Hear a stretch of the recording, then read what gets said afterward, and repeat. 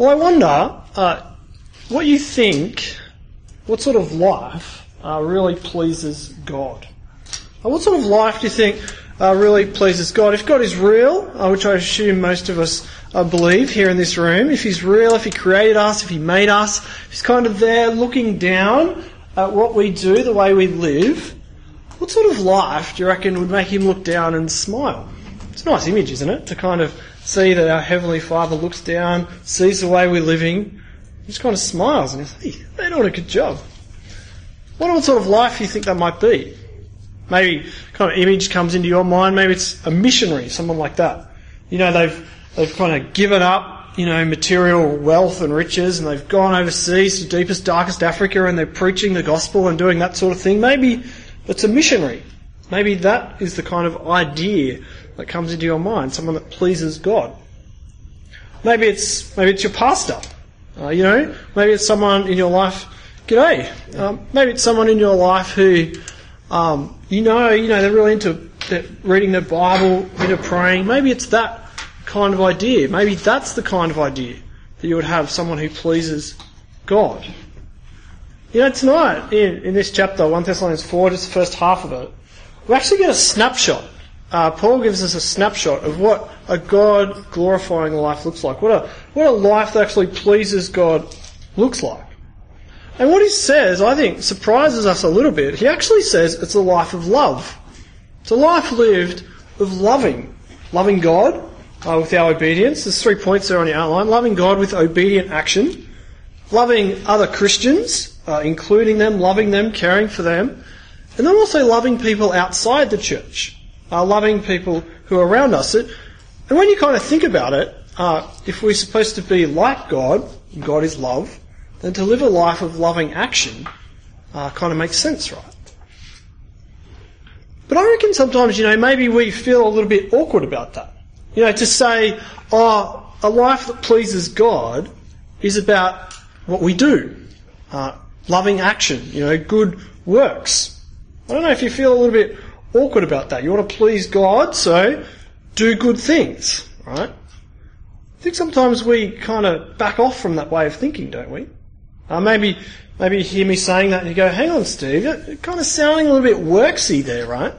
You're not saying, that we need to do certain things in order to please God, are you? Well, actually, I think we are, right? But there's a difference. There's a difference between pleasing God and appeasing God. We don't appease God with our actions. Jesus has done that. If we want to have peace with God, no amount of our good works, our good deeds, can ever achieve that. We're too sinful. We've fallen short of the mark. Jesus is the one who appeases God. But once Jesus has saved us, given us His Spirit, reborn us, then we actually are called to live lives that please God. Lives of love, loving action. God makes calls on how we live, how we do life. And sometimes I think we get a little bit scared of that. I think sometimes preachers back off a little bit from saying, this is how you're supposed to live. We don't want to feel, come across as all legalistic. This is what you have to do. Because people might say, hang on, back off. I've got Christian freedom, right? I want to show you a little quote. A guy called John Stott, you might have heard of him. That's kind of weird spacing, isn't it? Look at that it all the way over there. Anyway, yeah, it's justified itself. That's kind of nice. This is John Stott. He's an English preacher from the last century. He passed away just a couple of years ago. He's a great man. He wrote this. He said, one of the great weaknesses of contemporary evangelical Christianity, and that's us, in case you're wondering, is our neglect of Christian ethics in both our teaching and practice. In consequence, we've become known as people who preach the gospel rather than those who live and adorn it. It's a pretty big call, isn't it? Just look at that last bit again. We've become known as people who preach the gospel rather than those who live and adorn it. And he puts it down to a lack of teaching ethics. Actually working out how being saved flows into action in our lives. See, what I hope you go away from tonight knowing is that you're not saved by Jesus' death on that cross to just live however you want. You're actually saved from death for life, for righteousness. I don't know if you've ever heard that little saying, you're saved from and for. You ever heard that? You're saved from disobedience for obedience. You're saved from ungodliness for godliness. You're saved from selfishness for selflessness. You could probably keep listing them, whatever things you want to come up with. We're saved from one certain way of living in order that we would live a different way. God doesn't save us so that we can just live however we want. No, that moment you become a Christian, the Bible says that you are born again. You're given a new life by the Spirit, John chapter 3. That is, when Jesus saves us, he sends his Spirit who comes into our lives in order that we would live changed lives, in order that he would transform us so that we would become more and more like Jesus, the truly obedient one, the one who always lived and loved like we're supposed to. And now, this isn't an instantaneous thing. It's not as though, you become a Christian and then snap of the fingers, you're kind of living a perfect life. It doesn't happen like that. No, it's actually a process. This happens bit by bit, little by little. Every day it's a process where the Spirit of God actually helps us work on this. Work on these ways of becoming more and more like Jesus. And the big word that Paul uses is sanctification. Sanctification is what this is called. Have a look there in verse 3. Paul says, this is the will of God. This is what pleases God. This is God's purpose. Your sanctification. What's sanctification? Well, sanctification, it's actually the same Greek word as holiness. So what that means is sanctification is a process of becoming more and more holy, more set apart for God and for his purposes. Sanctification, it's the process where we become more obedient to God in all of life, just like Jesus was. It's a step-by-step process. You can see there in verses 1 and 2 of this chapter, if you've got your Bible open, that Paul actually urges the Thessalonians to keep hearing God's word, to keep hearing God's instructions, and then to keep working out those instructions in their life.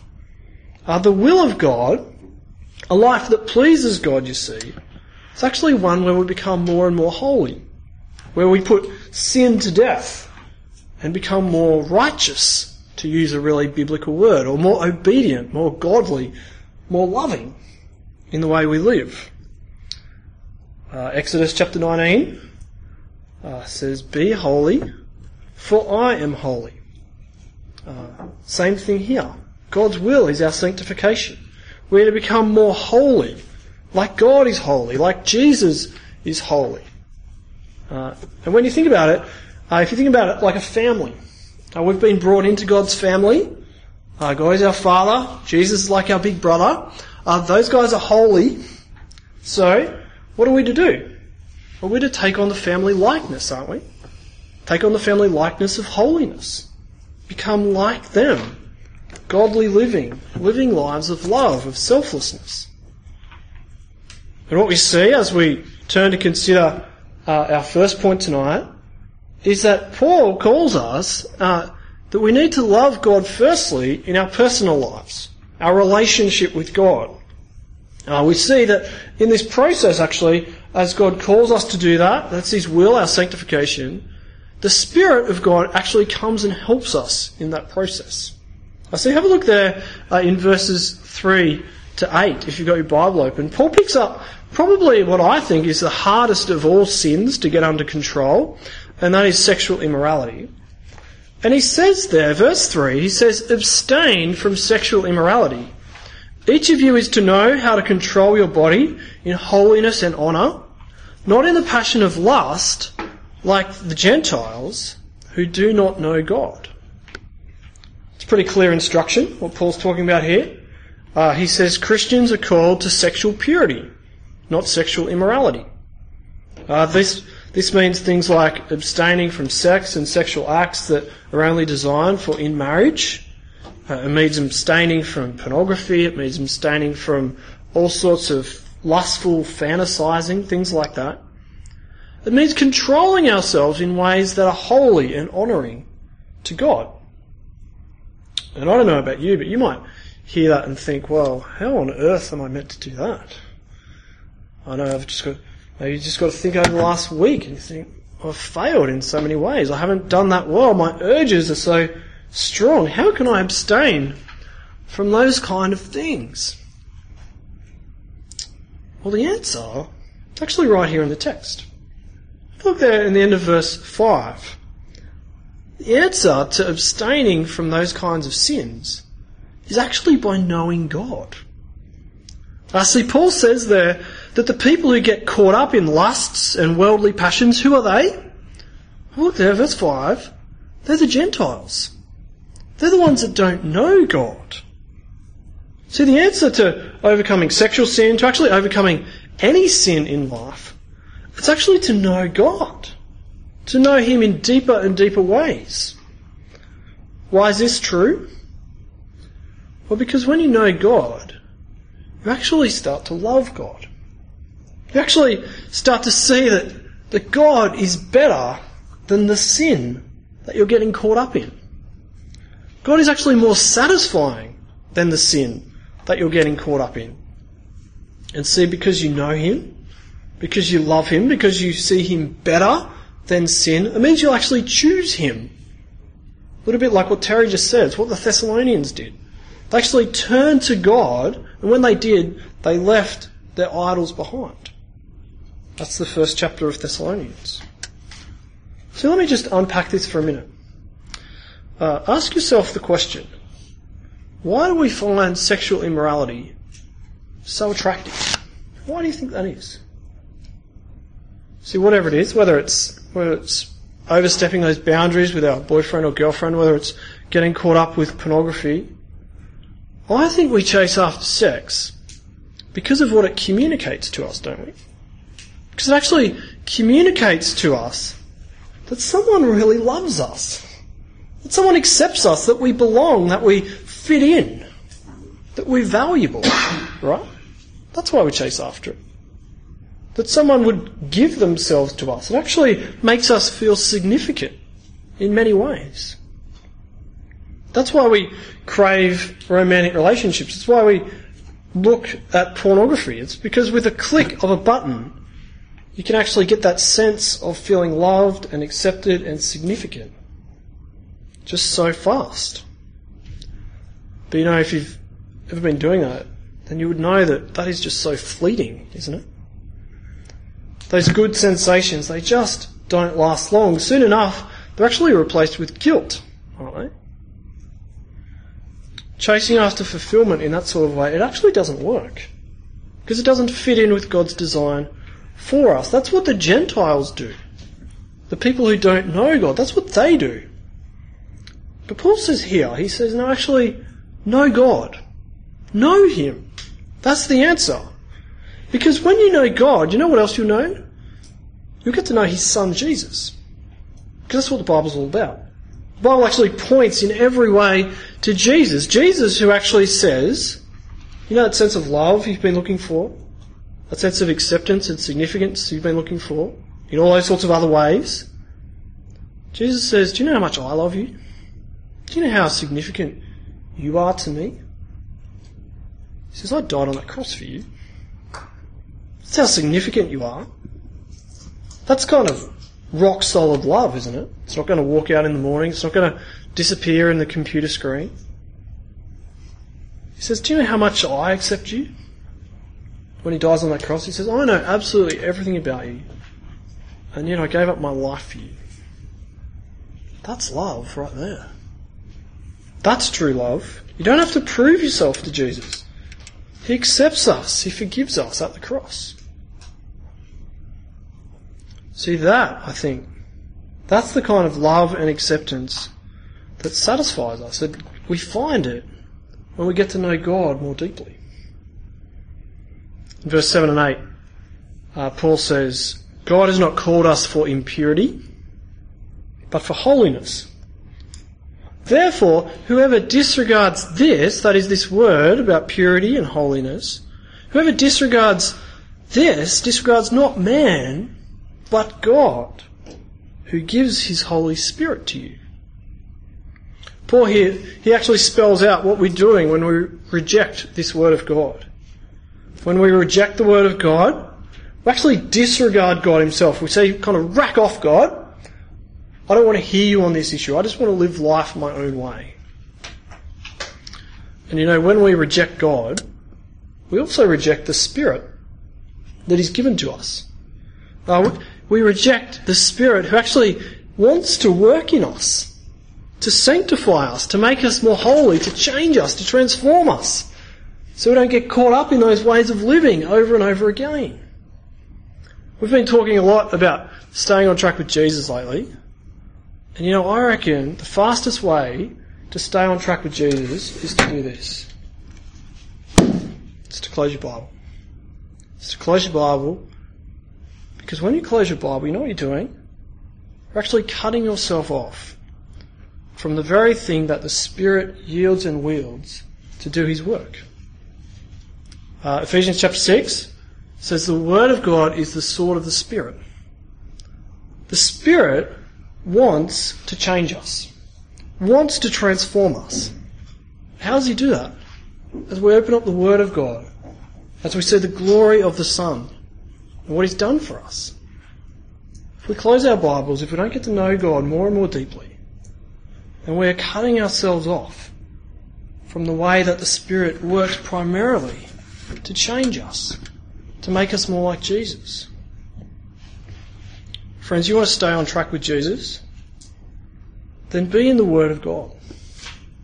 Be in the Word of God. Get to know God more deeply. Because when you're in the Word, then the Spirit will do His work of helping you know God. He will help you see the glory of His Son who died for us on that cross. The Spirit of God, He wants to change us. He wants that Word of God to sink into our hearts. He wants to take that Word of God and change our mind and our hearts so that we become more and more like Jesus. He wants to do that because when He does, we will actually love God more than we love sin. And we will choose righteous ways of living. That's how the process of sanctification works. We hear the Word of God, which teaches us about the glory of the Son who loves us. And the Spirit confirms that in us, so that we would choose God over sin. That's what God wants for us. That's what actually pleases Him. That's what verse 3 is all about. This is the will of God, your sanctification. That's that our lives would be changed, bit by bit, slowly. Sometimes it's very slow. But preachers tell this story. You might have heard this story. It's about an acorn. Acorns are pretty cool. They're little things, and big oak trees grow out of them. There's a story. Apparently, there's this grave in Italy. I've never been there, but there was this grave, and there was this massive marble slab laid over, where the body was buried. But it must have been in the process of when they were burying the body, an acorn fell in the soil, right? And the little acorn, over the years, sprouted a little shoot. And then over the years, that little shoot became this tree, right? And years, hundreds of years later, really, which is not much good for us because we don't last hundreds of years, but go with the illustration. Hundreds of years later, this little acorn had actually pushed the marble slab up and broken it in half. And this great big tree had grown out of it. Now, preachers tell that story to say that if botanical growth, a little acorn with life in it, can move that massive slab of marble, can break it in half, then how much more can God's Holy Spirit, the one who gives life to us in the beginning, how much more can He change us in every way if we just open ourselves up and let Him do His work? How much more can He change us? It might look slow. You watch an acorn growing, you watch a tree growing, you don't see a whole lot of progress right there and then. You kind of think, is that really changing? Is there really difference? But little by little, that's how this process works. the Spirit of God changes us. We just have to be in the Word of God, exposing ourselves to the goodness of Jesus so that the Spirit can do this work of changing us. You might have barriers in your life, sins in your life that you think that can never be broken. But the Spirit of God can do it. That's His job. It's changing us from one degree of glory to the next. You want to break the power of sin in your life? Let me encourage you to get to know God more and more. Get to know Him more deeply. Open up the Word of God so the Spirit can do His work. Pray about it. Ask God to change you. Because that's what God wants to do. It's His will that we would be sanctified, that we would be transformed in all these ways. That's point number one. The other two are a little bit quicker. Point number one, we please God by loving Him, by choosing Him instead of sin. And point number two, Paul says in verses 9 and 10, we actually please God in another way. We please God by loving other Christians. It's the second way that we please God. Have a look there in verses 9 and 10. Verses 9 and 10, Paul says, "Now concerning brotherly love, you have no need for anyone to write to you. For you yourselves have been taught by God to love one another. For that indeed is what you are doing to all the brothers throughout Macedonia. But we urge you, brothers, to do this more and more." Paul here, you see, he congratulates the Thessalonians on the way they've been loving each other. They've been doing really well. They've been taught by God through His Word and by His Spirit. And Paul says, what does he say? He says, keep going. Keep loving each other. Keep doing it. More and more. Don't give up. Don't relax about it. Love each other. And the reason Paul says that is because God's desire is that all Christians would be loving all Christians. That would be inclusive, not exclusive, when we get together. We kind of miss it a little bit in our English translations, but in the original Greek, the word all is actually repeated twice. It's unnecessary in the language, but it's repeated for the sake of emphasis. Literally, Paul says in these verses, he says, "That is what you're doing to all the brethren who are in all Macedonia." The word all, it's repeated twice in the original. And it's repeated twice because love in the family of God is for everyone. All people are to love all people. There is to be no exclusion. Jesus said this Himself in Luke chapter 6. I don't know if you know that moment. In Luke 6, Jesus said, anybody can learn to love someone who'll love them back. That's pretty easy. I mean, it's easy to be nice to people who'll be nice back. There's nothing hard about that. But to love people that are difficult, to love everyone, well, that's what actually sets Christian love apart. That's what should set Christian groups apart from other kind of groups of people. Everyone is to love everyone, include everyone. Love people that, you have absolutely nothing in common with. It's kind of hard for a bit. You go, well, what am I going to talk about? You can talk about Jesus. You both love Him, right? So that's something in common. You've got to love people who you might otherwise avoid. Love people who, not from your background, don't share the same interests with. That's the call here. Love everyone. Love people who you look at their Facebook feed and you think, I'm not going to like anything on that. They put up weird videos. Love people who don't even play sport. I mean, how can we love them, right? That's the call. Love people. All brethren who are in all Macedonia. That's what Paul says. And Paul reminds us it includes everyone. The Thessalonians, they were doing well, but he says do it more and more. Keep going. It's a challenge for us, isn't it? I reckon this is a big challenge for us. To love everyone, even the unlovely. So often, I do this. I'm guilty of this. We look around and what do you start doing when you go to a group? Christian group, go to church, see you. Start ranking people, don't you? Where do I fit in this crowd?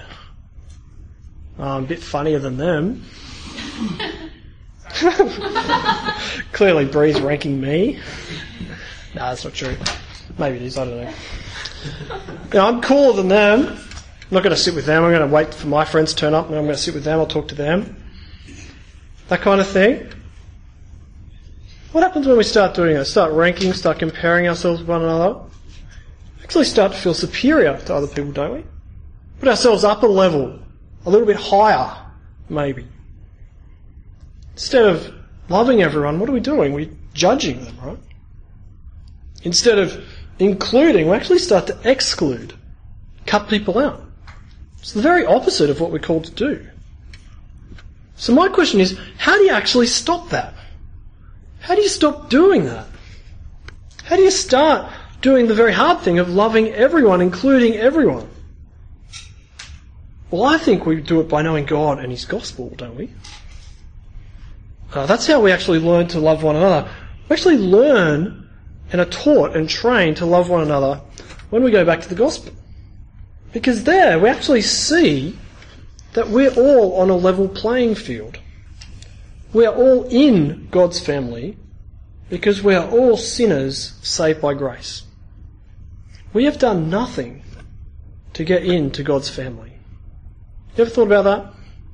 Just think for a moment, what did you bring that got you into God's family? What did you contribute? Nothing, right? You were just sinning. I was just sinning.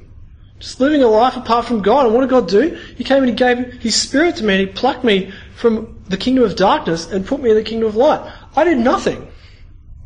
God did it. You did nothing. We all did nothing to contribute to be in God's family. We contributed nothing. Kind of levels the playing field, doesn't it? When we're all in the room because we've all done nothing. It says that there's no levels. There's no place for saying, I'm more significant than you, because we've all got in solely because of Jesus and what He's done for us on that cross. We're all on a level playing field. So there's no place for superiority in God's family. No, it's only by going back to the gospel, reminding ourselves that we're all in only because of God's mercy. When you do that, it actually creates feelings of thankfulness, doesn't it? You go back to the gospel, that kind of superiority complex that we have, it just dissolves away. I did nothing. God did everything. How good is God? Get to know Him, get to know the gospel, and it changes us, you see. We're all on a level playing field at the foot of the cross. Struggling to love other Christians? Perhaps you're struggling with comparing yourself to others, feeling superior. I encourage you to go back to the gospel. Because when you do, the Spirit of God will take that word of God and He'll change your heart. It'll actually make you love others that are just, you feel, are so unlovely. You'll actually become like the God who's loved you. God who loves the unlovely. That's when He loved us. Jesus says to us, He says, love one another as I have loved you. That is how people will know that you are my disciples. Finally, the third area that Paul brings our attention to actually has to do with the way we love not just people in the church, but people outside the church as well. Have a look there in verses 11 and 12. Paul says there, he says, aspire to live quietly, to mind your own affairs, and to work with your hands, as we instructed you, so that you may walk properly before outsiders and be dependent on no one. Paul says there finally, he says, a third way to please God, to live a life pleasing of God, is to love those around us by what we do, through our work, through our actions. A little bit of context here. When you go over to the second letter that Paul wrote, 2 Thessalonians in chapter 3, you actually see there that a lot of these Thessalonians, because they were so convinced that Jesus is going to come back, which is a really good thing, they actually stopped working. They just kind of gave up. They're like, oh, Jesus come back. Get the deck chairs out, have a sit, just wait, right? They did. That's what they did. And so they were so excited about it, they quit their jobs. They're just waiting. Jesus is going to come back. And I reckon, that's good. We're going to be talking about Jesus' return next week. That's the second half of chapter 4. It's good that they were so convinced of it. I think we actually struggle with believing that sometimes. But you see, what Paul's saying here is waiting for Jesus to come back. It doesn't mean inactivity. It doesn't mean we just kind of sit back and go, oh, he's going to come back. Life will be sweet till then. No, if you do that, what Paul notes here, it actually has two really damaging effects. So the first one is actually the effect it has on non-Christians, people who don't yet know Jesus. See, non-Christians, what would have they thought if they just saw all these Thessalonians kind of lined up on their deck chairs going, I'm not going to work today, I'm waiting for Jesus to come back? What would they have thought? They go, those Christians, they're a lazy bunch, aren't they? Just waiting around for their God to come back? Not contributing to society? How unloving is that? But I think the second thing is, that Paul notes again, he says, if you do that, you actually become dependent on other people. If you're sitting in a deck chair waiting for Jesus to come back, you still need to eat. So you're probably going to be going, hey Mum, can you bring me some food? Instead of going out and earning a living for yourself.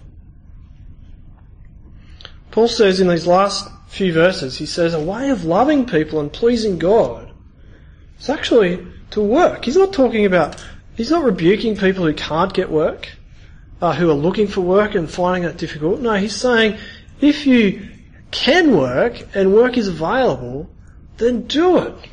Because work is a good way to love the people around you. I don't know if you've ever thought about that, as when you think about work. Work is really just a really organised way of loving people, isn't it? I mean, think about it. Dentistry, for instance, for you dentists here tonight. Your work of being a dentist, it's not about how much money you get paid. That's not what makes it good work. It's good work because you will love people by fixing their teeth. You actually love people through your work. If you're a teacher, then you love people by educating them and educating their kids. You actually build loving communities. If you're an urban planner or an engineer, you plan good cities so people can not have 5-ways roundabouts, which just freak people out. I mean, that's the weirdest thing I've ever seen. Or you build bridges that actually allow people to get from one place to the next. If you're a preacher, you actually love people by preparing people to meet Jesus. All these sorts of works that we do, the goodness of your work, you actually judge the goodness of your work not by how much money it pays, but by how well it loves people and loves the community and builds communities of people who actually love and care for each other. It's a good way to think about your work. See, Paul insists in these final verses, that Christians who know God should work with their hands. Our aspiration doesn't mean we all have to do manual labour, although it's hard to do work without any use of your hands at all, if you think about that. Even typing, that's pretty hands-on. He says our aspiration, though, our aspiration in our work, what is it? Well, aspire to live a quiet life. I don't think that means we have to turn our CD players right down. No, I think, well, what might a loud life look like? Maybe getting so much money that you've got the flashiest car and the biggest house on the street. Kind of loud and proud, this is all my stuff, have a look at that. And he says, aspire to live a quiet life. It's not about getting stacks of money. In fact, if you do have the biggest house on the street and the flashiest car, then you probably haven't been doing number 2 very well. You haven't been being generous and loving the brothers and sisters in Christ. Now, Paul says, work hard for 2 reasons. Work in order that you'll walk properly before outsiders so that your witness will be good, and also so that we are dependent on no one. It's a way of loving the people around us. And now I know most of you aren't in full-time work at the moment.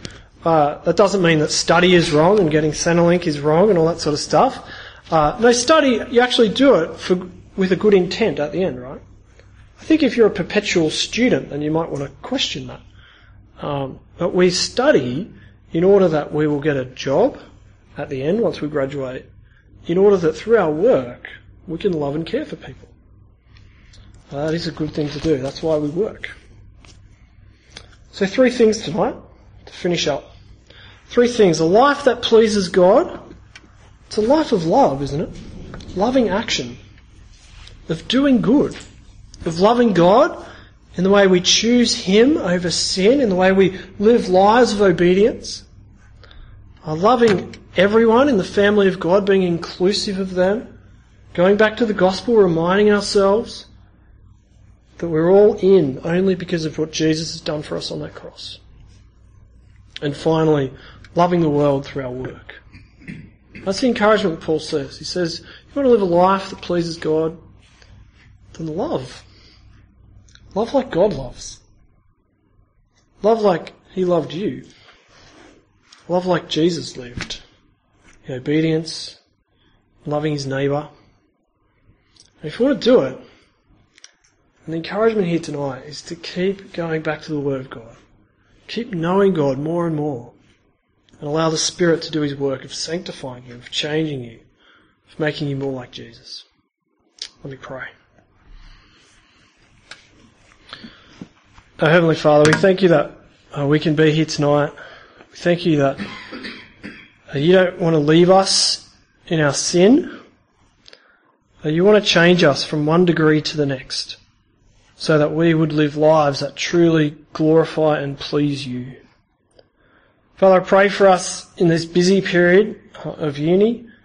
Pray that we would not get so busy and stressed that we would forget to work on getting to know You more and more, trusting You more and more, and allowing Your Spirit to do the work of changing us. Father, we thank You for Your word tonight. I pray that we will be changed as a result, that we would make a new commitment to get on top of sin. Father, help us to do that by reminding ourselves of Your goodness to us at the cross. We pray this for Jesus' glory. Amen.